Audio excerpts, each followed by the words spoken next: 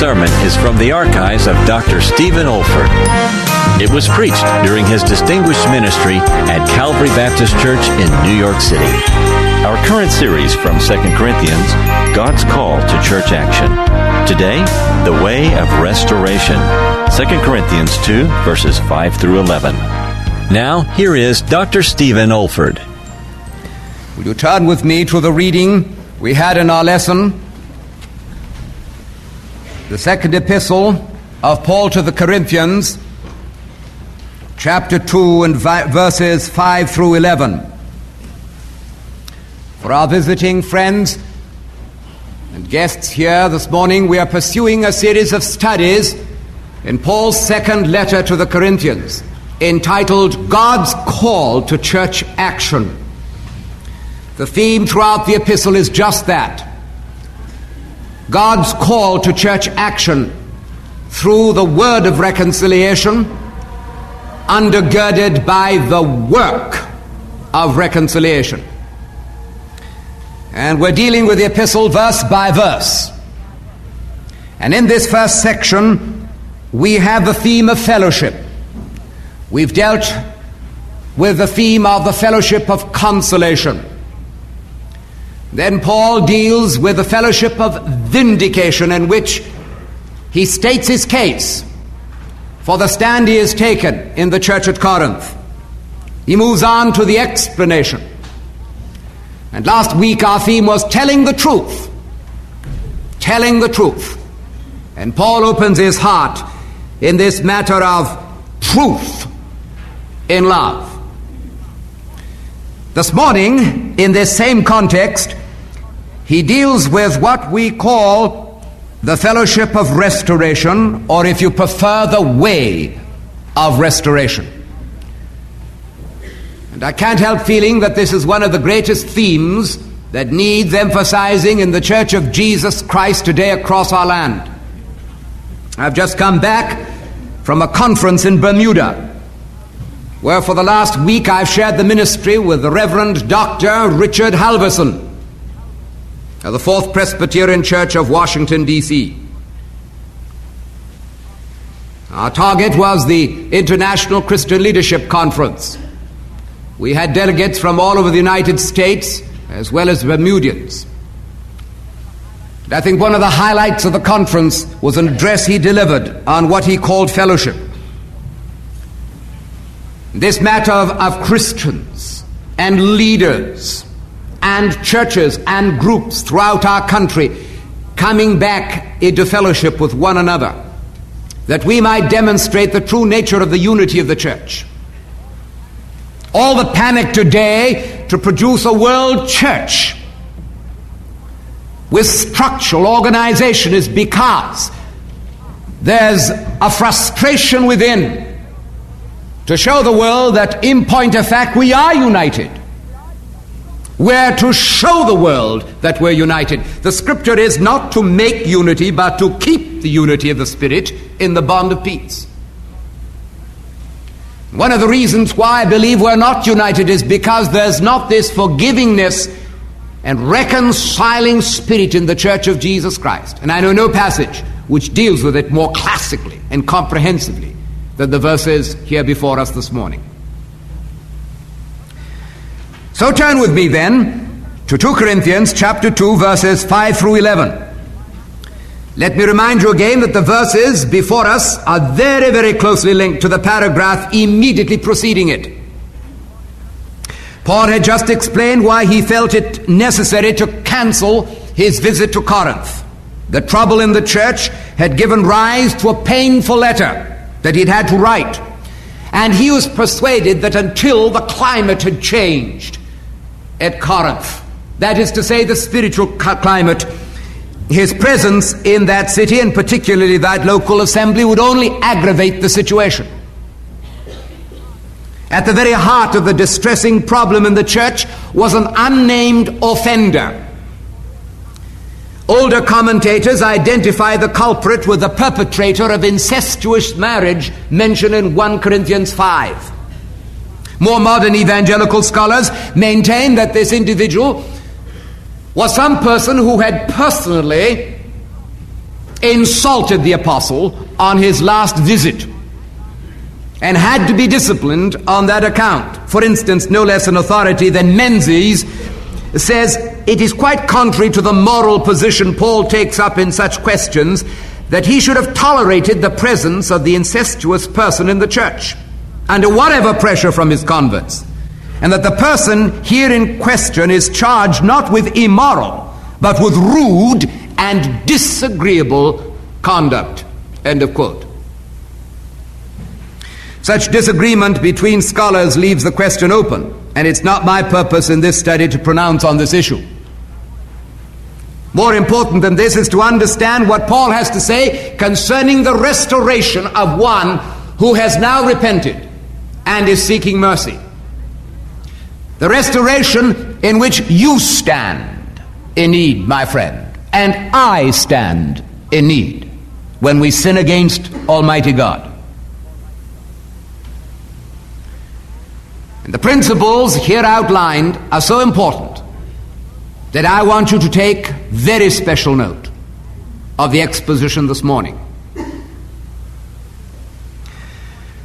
Our first point is what I'm calling the occasion of restoration. The occasion of restoration. Verse 5, but if any have caused grief, he hath not grieved me, but only in part, that I may not overcharge you all. Paul reminds his readers that the sin of this individual had not only caused him personal grief, as the apostle, and in fact the founder of this church, under God,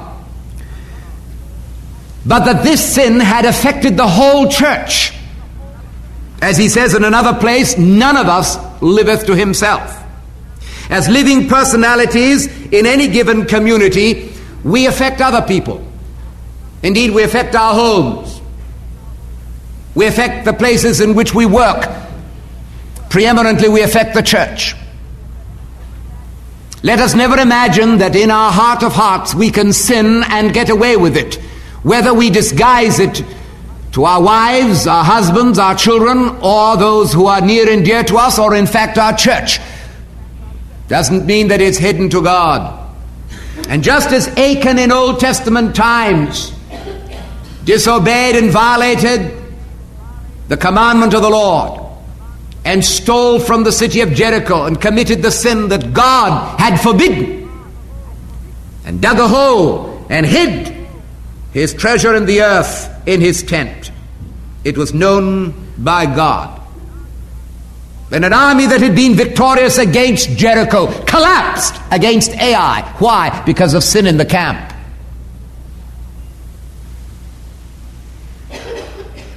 We cannot live as isolationists in the true sense of that word.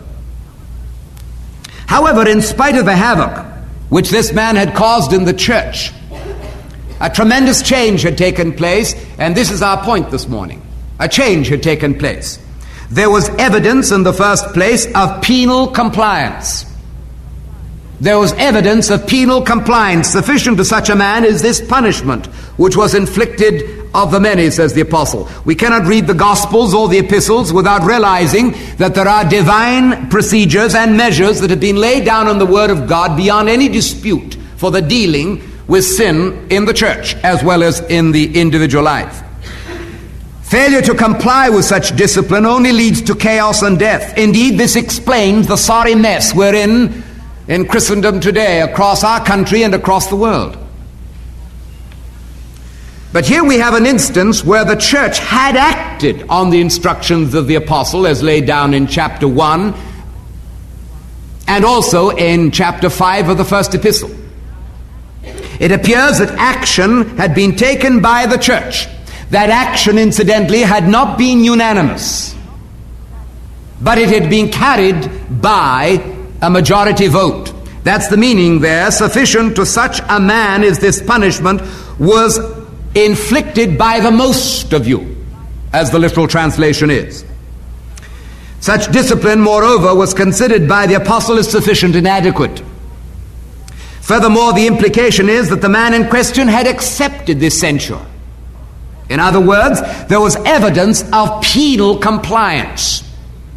It might be added that until there is such evidence, discipline must not be considered as sufficient, and restoration must of necessity be delayed. Pastors are faring very badly in this respect, Christian leaders likewise, and churches in general. The great standards of morality for which the Bible insists, I repeat, should be incumbent upon us all, had been brought low until now. Today, it's the double standard. It's the new morality. But God's message has not changed. His methods have not changed in relation to this matter of disciplining and dealing with sin in the life of the church. And until there is this penal compliance, when there's flagrant violation of the laws of God, a church cannot be blessed. It cannot be blessed. It'll move on from defeat to defeat and to defeat. But where there is evidence of penal compliance, that's half the battle. But in addition to that, I want you to notice what is most important. What is most important here this morning? Those evidence of public repentance. Public repentance. Look at verse 7. So contrariwise, ye ought rather to forgive him and comfort him, lest perhaps such an one should be swallowed up with overmuch sorrow. Later on in this epistle, Paul reminds us that godly sorrow worketh repentance to salvation not to be repented of. Chapter 7 and verse 10. We preach repentance to the unregenerate world, but oh, how we need the message of repentance to the church of Jesus Christ today. In those 7 churches in the book of the Revelation, 5 of them have the message from the risen Savior: repent, repent, and again repent. Peter in his epistle reminds us that judgment must begin at the house of God. And how true he is. Until there is evidence of this, godly sorrow and repentance and restoration is not only premature, it's farcical. And I want to remind you that it was public repentance. Public repentance. Paul knew it. Titus had reported it. The church knew it, that the man who had offended had not only repented in his own heart, but had repented publicly. And everybody knew that he was swallowed up with overmuch sorrow. Thank God for every evidence of genuine repentance. Let us remember that there is a difference between being sorry for sin and being sorry for being caught. There is a difference between confessing our wrongs and confessing the wrongs of others. And again, there is a difference between seeing our own faults and seeing the faults of our neighbors.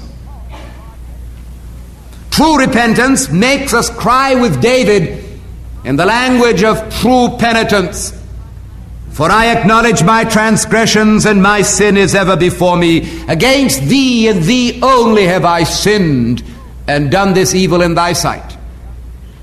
Matthew Henry says true repentance is never too late, but late repentance is seldom true. So we see that the occasion of restoration is the evidence of penal compliance and the evidence of public repentance. God make us ever willing to accept the loving hand of discipline, and then to acknowledge the broken heart of repentance, the occasion of restoration. Compliance with God's holy law, repentance in a spirit of true brokenness. But in the next place, I want you to observe what we shall call the order of restoration. The order of restoration. And in verses 7 and 8, we have some words that we need to wait on here this morning until they seep into our very souls. So that contrariwise ye ought rather to forgive him, to comfort him. And then Paul adds, wherefore I beseech you that ye would confirm your love toward him. Here is a divine order for pastors as well as people within the circle of the local church. Given the evidence of penal compliance and public repentance, we must restore those who have stumbled and fallen into sin. Paul exhorts in another place, Galatians 6 and 1, brethren, if a man be overtaken in a fault, Ye which are spiritual, restore such an one in the spirit of meekness, considering thyself, lest thou also be tempted. The order of restoration is clearly outlined in the verses before us. Will you notice these 3 points? First, the church must extend forgiveness of Christ. The church must extend the forgiveness of Christ. Look at the imperative there. Ye ought to forgive him. Ye ought to forgive him. Lest Paul should appear to be asking of the Corinthians what he wouldn't do himself, he boldly adds, to whom ye forgive anything, I forgive also, in the person of Christ. Titus had reported the action of the church in disciplining this individual and the consequent repentance that had followed. So Paul was satisfied that the time had now come for this man to be forgiven. And the spirit of the apostle moves me deeply here. For if we're to accept modern scholarship and evangelical scholarship at that, this sin was an affront on the apostle himself. He had been rudely and disgracefully handled by an individual in the church. And Paul had gone through deep anguish and grief because of it. And it had become such a scandal that the man had to be disciplined. But the first man to want to forgive him is Paul. I forgive, he says, in the person of Christ. And I want you to take that word, the person of Christ. It's an unusual word. Literally it means, I want to forgive this man in the face of Christ. That's the literal translation. And to me this speaks volumes. I want to forgive this man in the face of Christ. It's as if Paul had pierced the heavens and he was looking on the face of Jesus himself by faith. And he says, as I look at the face of my Savior, I can't do anything else but forgive him. I can't do anything else but forgive him. The words of Calvary have broken into his soul. Father, Father, forgive them, for they know not what they do. No wonder he could later write to the Ephesians, as we heard most gloriously interpreted by the choir this morning, be ye kind one to another, tender-hearted, forgiving one another, even as God for Christ's sake hath forgiven you. Paul was aware of the fact that unless this spirit of forgivingness was present in the church at Corinth, further blessing from heaven would be withheld. Beloved friends, this is the point. This is the very heart of the message to which I am arriving this morning. This spirit of forgivingness amongst us. I care not what church you come from. We speak for Calvary. You can speak for your own church. This forgiving spirit that brings back reconciliation and restoration to the church. D.L. Moody recalls one occasion visiting a town for a crusade with his good friend Mr. Sankey, who was his song leader and companion throughout his great missions. For a week it seemed as if they were beating the air. They just couldn't get through. The harder Moody preached, the more the words seemed to bounce back from the walls of the great auditorium. Sankey sensed it as well. At last one day Moody said that perhaps there was someone in the gathering, and especially on his committee, cultivating an unforgiving spirit. The chairman of the committee, who was sitting next to the evangelist, got right up, left the meeting in view of the entire congregation. The arrow had hit home to the chairman of the committee. He had had trouble with someone for about 6 months. And that very night he went down the street and he hunted out that man and he put it right. And he came back with tears pouring down his face, an eminent man in that city. And he confessed to Mr. Moody what the sin was and how he put it right. And he said, Mr. Moody, I want to thank you for coming to this city. For quite apart from the great evangelistic crusade, you came to speak to my heart and I put it right with God.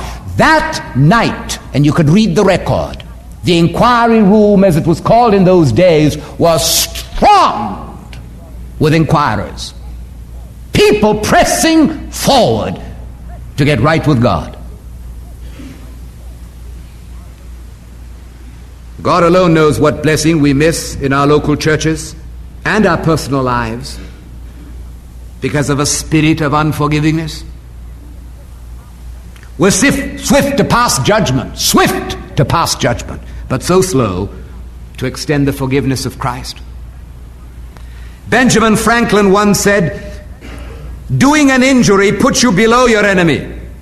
Revenging makes you but even with him. Forgiving alone sets you above him." Christian, have you got a forgiving spirit? Have you a forgiving spirit? Has it ever occurred to you that the prayer you offered this morning in unison with me is meaningless to you until you do have a forgiving spirit? When Jesus taught that prayer in the Sermon on the Mount, he didn't comment on any other part of it but that particular aspect we're speaking of this morning. And he lifted it, as it were, out of the prayer, and he amplified it, and he said this: "If you don't forgive men their trespasses, neither will your Father which is in heaven forgive you your trespasses." And I wonder how many unforgiven Christians there are in an audience like this. I mean unforgiven Christians. And why are you unforgiven? Because God will not forgive you in Christ. God will not forgive you in Christ until you forgive others their trespasses. The way of restoration. The church must extend the forgiveness of Christ. Secondly, notice the church must express the compassion of Christ. Look again at verse 7. Another imperative: ye ought to comfort him. Ye ought to comfort him. As we've seen already in these studies, the word comfort carries the thought of compassionate strength and encouragement. Whether this man had been delivered unto Satan for the destruction of the body, as is recorded in 1 Corinthians 5:5, or had been disciplined in some other way, not specifically mentioned, doesn't really matter. But he needed comfort. He needed comfort. He needed comfort in the Holy Ghost. And Paul exhorts the Corinthians to minister this comfort and this encouragement to a broken man. Let us never forget that to be indwelt by the Holy Spirit is to be indwelt by the Holy Comforter. Jesus said, "When I go away, I'm going to send you another Comforter, one of the same kind, that he may abide in you forever." And if I'm truly regenerate, if I'm born of God, if you are, my friend, if you came to a place of true repentance before God, owned your bankruptcy as a sinner, and you accepted God's pardon in Christ and received the gift of the Holy Spirit, you received the Holy Comforter. And the outliving of the indwelling Spirit is a ministry of comfort. A life that does not manifest compassion and comfort is a life in which the Spirit of God is grieved and quenched. And we heard it this morning: grieve not the Holy Spirit. Oh, grieve not the Holy Spirit of promise. The church must extend the forgiveness of Christ. The church must express the comfort and compassion of Christ. But in the third place, the church must evoke the assurance of Christ. And I like verse 8. I beseech you that ye would confirm your love toward him. That ye would confirm your love toward him. Paul climaxes this order of restoration with an impassioned appeal to the Corinthians to ratify their love toward this penitent brother. Some maintain that the word confirm suggests an official action in which a truly repentant brother is publicly reinstated. Tasker asserts that the translation of the word confirm suggests that the apostle is urging the Corinthians to make their love a matter of certainty. Certainty. Nothing is more healing and reassuring than the knowledge that you're loved and you're wanted and you belong. It is one thing to say that you love a person, it's quite another to show it in a manner which conveys certainty and assurance. You know, you can look into a person's face and say, I forgive you. But you know very well he's saying under his breath, but I could punch you on the nose.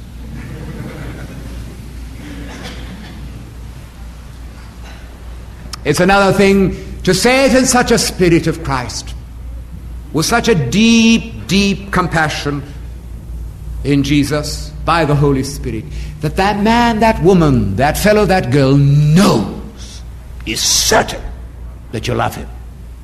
You love her in Jesus. In this connection, I love the words of Booker T. Washington, an American Negro educator, who declared, I am determined to permit no man to narrow or degrade my soul by making me hate him. So we have seen what we mean by the order of restoration. Let us see to it as individuals as well as a church that we're characterized by the forgiveness of Christ, by the compassion of Christ, by the assurance of Christ. This is the order of restoration. That the church should extend the forgiveness of Christ, should express the compassion of Christ, and evoke the assurance of Christ. But my biggest concern this morning is our last point. And here it is. One other aspect of our subject remains to be considered. I'm calling it the objective, the aim, the goal of restoration. Ye ought to forgive him and comfort him, lest perhaps such an one should be swallowed up with overmuch sorrow, lest Satan should get an advantage of us, for we're not ignorant of his devices. With his characteristic thoroughness, Paul takes us one step further in this procedure of restoration and shows that the ultimate goal that he had in mind, and we must have in mind, and God has in mind, is a threefold objective. And here it's outlined for us. Let me put it this way and you won't forget it. First of all, the offender must be salvaged. And I use that word deliberately for reasons you'll see in a moment. The offender must be salvaged. Forgive him, comfort him, lest perhaps such an one should be swallowed up with overmuch sorrow. As we've already noted, this man may well have been the person who was delivered unto Satan for the destruction of his flesh, as Paul puts it in 1 Corinthians 5:5. And Peter tells us in his epistle that our adversary, the devil, as a roaring lion, walketh about seeking whom he may devour. Do you know what that word devour literally means? Swallow up. The devil as a roaring lion goeth about seeking whom he may swallow up. This means that a man can be swallowed up. And the means he employs to effect this end might well be overmuch sorrow. For less than this, some people have become apostate. Some have committed suicide. Others have gone mad. We must see to it, therefore, that such a state of affairs never develops. All discipline should be remedial and with a view to restoration. It is quite clear from his writings that Paul's whole motive in the exercise of discipline was never vengeance, but always correction. His aim was not to knock a man down, but to lift him up. William Barclay, with whom I don't always concur in theology, but whose background knowledge, and especially treatment of Greek, is so fruitful and so suggestive, has a passage in his commentary on the second epistle to the Corinthians here which is worth sharing with you. He says there is a sense in which sins are good qualities gone wrong. The man who has a fault may be overextending something which is really good in and of itself under the guidance of the Holy Spirit. The man who can plan a successful burglary, for instance, he says, at least has initiative and organizing power. pride is a kind of intensification of the independent spirit. Meanness is thrift gone to seed. It is in fact on record that men who were skillful at safe breaking were the very men that the British government used for commandos during the war. Paul's aim in discipline, he adds, is not to eradicate such qualities as men may have, but rather to focus, harness, and channel them to higher purposes. The Christian today is not to render the sinner harmless by battering him into submission, but to make him a saint by inspiring him to goodness. See what I mean by salvaging? See what I mean by salvaging?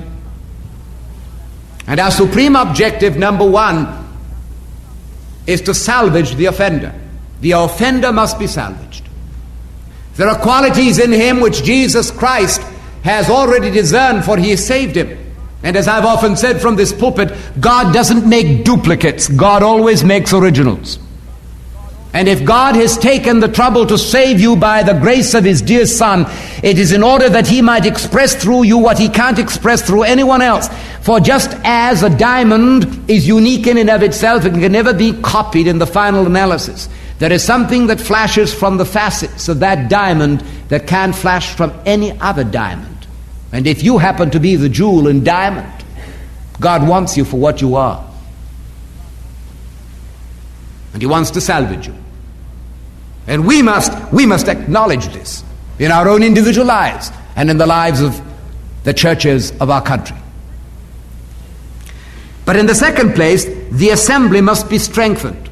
Not only must the offender be salvaged, but the assembly must be strengthened. And Paul says in verse 9, "For to this end also did I write, that I might know the proof of you, whether ye be obedient in all things." Paul reminds his readers that one of the objects and goals of his letter was to test their obedience. Apparently, the church had been faithful in the painful exercise of discipline, but Paul is desirous now that they should be equally faithful in the pleasure of restoration. Severity and justice alone make a hard and cold church. Leniency and tolerance alone make a shallow and carnal church. But where God's goodness and severity are maintained in perfect balance, there is always a strengthening of the church in the qualities of spirituality, maturity, and unity. God save any church, God save any pastor from being shallow and sloppy and sentimental. But likewise, God save any church or pastor or group of men within the church from being so severe and cold and unrelenting and unremitting that the very spirit of the Savior is grieved and quenched. Oh, for that sense of balance, that poise of true spiritual temperance. For temperance is the great fruit of the Spirit: control, balance, sobriety. But I think the greatest point of all is this one with which we conclude this morning. The offender must be salvaged. The assembly must be strengthened. But look at that next verse, verse 11, with which we concluded our reading. The accuser, that is the devil, must be silenced. And Paul says something here which is one of the greatest floodlights on the work of Satan that you'll find anywhere in the Bible. Verse 11 reads, "Lest Satan should get an advantage of us, for we're not ignorant of his devices." If ever there was a person who had first-hand knowledge of Satan, it was the Apostle Paul. He had been buffeted by the messenger of Satan, we're told. In chapter 12 and verse 7, he had been hindered by him in his work at Thessalonica, we're told in that first epistle of Thessalonica and Thessalonians in chapter 2:18. And he was forever wrestling not with flesh and blood, but with principalities, with powers, with the rulers of the darkness of this world, with spiritual wickednesses in high places, he tells us in Ephesians 6. And he knew how the devil could turn good into evil and so harmfully affect both the church and the disciplined man. And so he says, let's watch it, lest Satan should get an advantage of us, for we are not ignorant of his devices. Dr. G. Campbell Morgan succinctly describes the devices of the devil within the confines of this very context. Without going out of these verses at all, he just points out the following. He says, first of all, Satan lured this man into temptation and therefore into lust. Now he tells this man that there is no forgiveness. He was being submerged in sorrow. Paul says, restore the man, forgive him, love him, take him back, lest he be overwhelmed with grief. Take him back, lest Satan has a victory in the very good that you've done. Because Satan's technique is to take good and make it guilt. And while guilt is right and proper until a man truly repents, the devil can turn even guilt into gloom and utter despair. He had gained a victory by overcoming this man through lust. Now, says Dr. Morgan, don't allow him to gain a second victory by overcoming this man through sorrow, and overmuch sorrow at that. Then there are the devices of the devil within the church. The first was tolerance of evil. For if you read the first epistle, when we studied it here, we noted this, that the church was so carnal, so insensitive to holiness, so utterly divided amongst themselves, so taken up with mere gifts that they'd forgotten the giver, that this horrible sin, not even named amongst the Gentiles outside, was actually being tolerated in the church. When Paul points it out and deals with it, see what happens? The devil comes along and says, very well. They've defeated me on that score. I'll defeat them on the very issue. I'll press severity and discipline to such a point that they'll forget to restore this man. Now the second device of the devil, says Dr. Morgan, is undue severity, hounding of a failing man until he's overcome with utter despair. That's the devil every time. These then are the devices of the devil, and Paul was not ignorant of them, nor should we be. We must silence the accuser as we take our stand on the ground of his cross work. When Jesus died at Calvary's cross, he made an open show of Satan and principalities and powers. He laid the foundation for his utter and complete destruction. And he gave us the grounds on which we can claim victory day by day. And by the power of the Holy Spirit, with the promises of God before us, we can act on the word of James the Apostle, who says, resist the devil, and he'll flee from you. Submit yourselves unto God, resist the devil, and he'll flee from you. And that word submit means present arms. Show God that you're not trusting in the flesh to overcome the enemy. That your armor is Jesus Christ, or as Chrysostom puts it, he is the totality of your armory. And in the power of this risen Jesus Christ, who died to deal with Satan and rose again, ultimately to consign him to the bottomless pit, in the mighty name and merits of Jesus Christ, submit yourselves to God, resist the devil, and he'll flee from you. And that's not rhetoric, that's truth. And you can know that in your individual life. You can know it in the life of the church. Jesus told his disciples to watch and pray. So often we pray without watching. And Paul tells us that if we don't take care, Satan should take an advantage of us. And I want you to look at that word. In the Greek it means Satan will outmaneuver us. Satan will outwit us. Literally, Satan will cheat us. Stratagem must be met with strategy. And thank God in Jesus Christ we have more than an answer to the attacks of the enemy. That's the climax of that mighty chapter in Romans where Paul says, we are more than conquerors through him that loved us.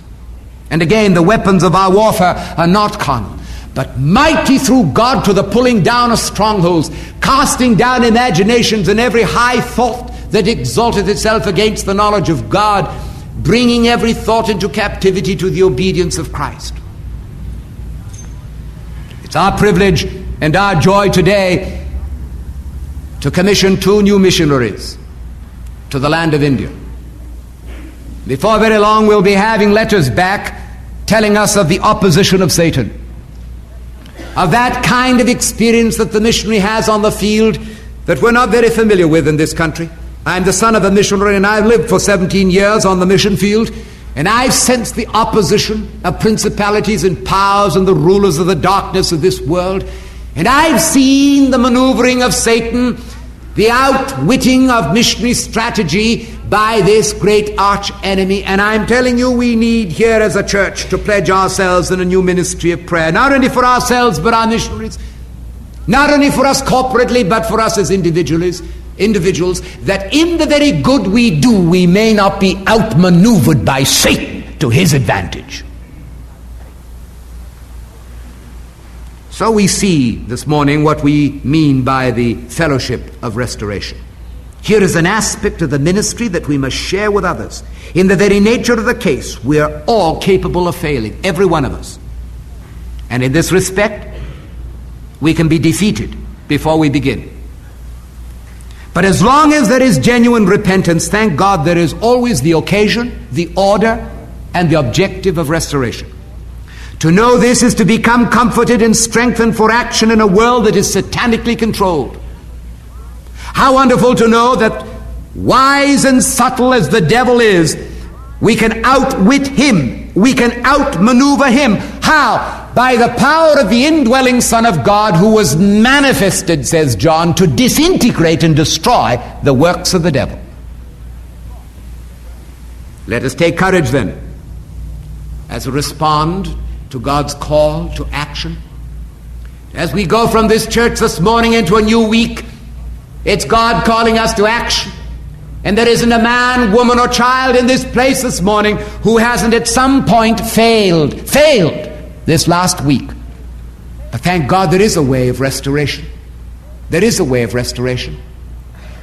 And as long as there's that kind of repentance of which we've been speaking of, God can forgive, and we must forgive, lest Satan take advantage of us. And with this release, go out to preach the only message that can bring men and women to the foot of the cross and into life and joy in Jesus Christ. Let us pray.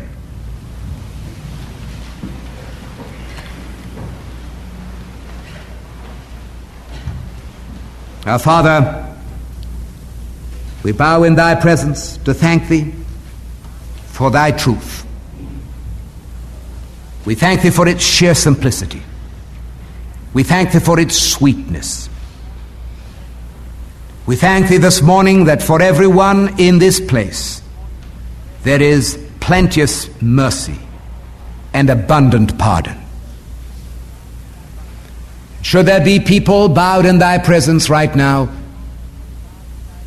who are being swallowed up over much sorrow, oh, may this be a message that brings them right through to the place of release and rest in Jesus Christ. Make this the beginning of days for many a dear soul, that leaving this place, they will know the joy and the life and the power of a restored life. We thank thee that though often the potter finds the vessel marred in his hand, he can remake it again. Grant this, Lord, to be a blessing to all our hearts, through Jesus Christ our Lord. Amen. This is David Olford.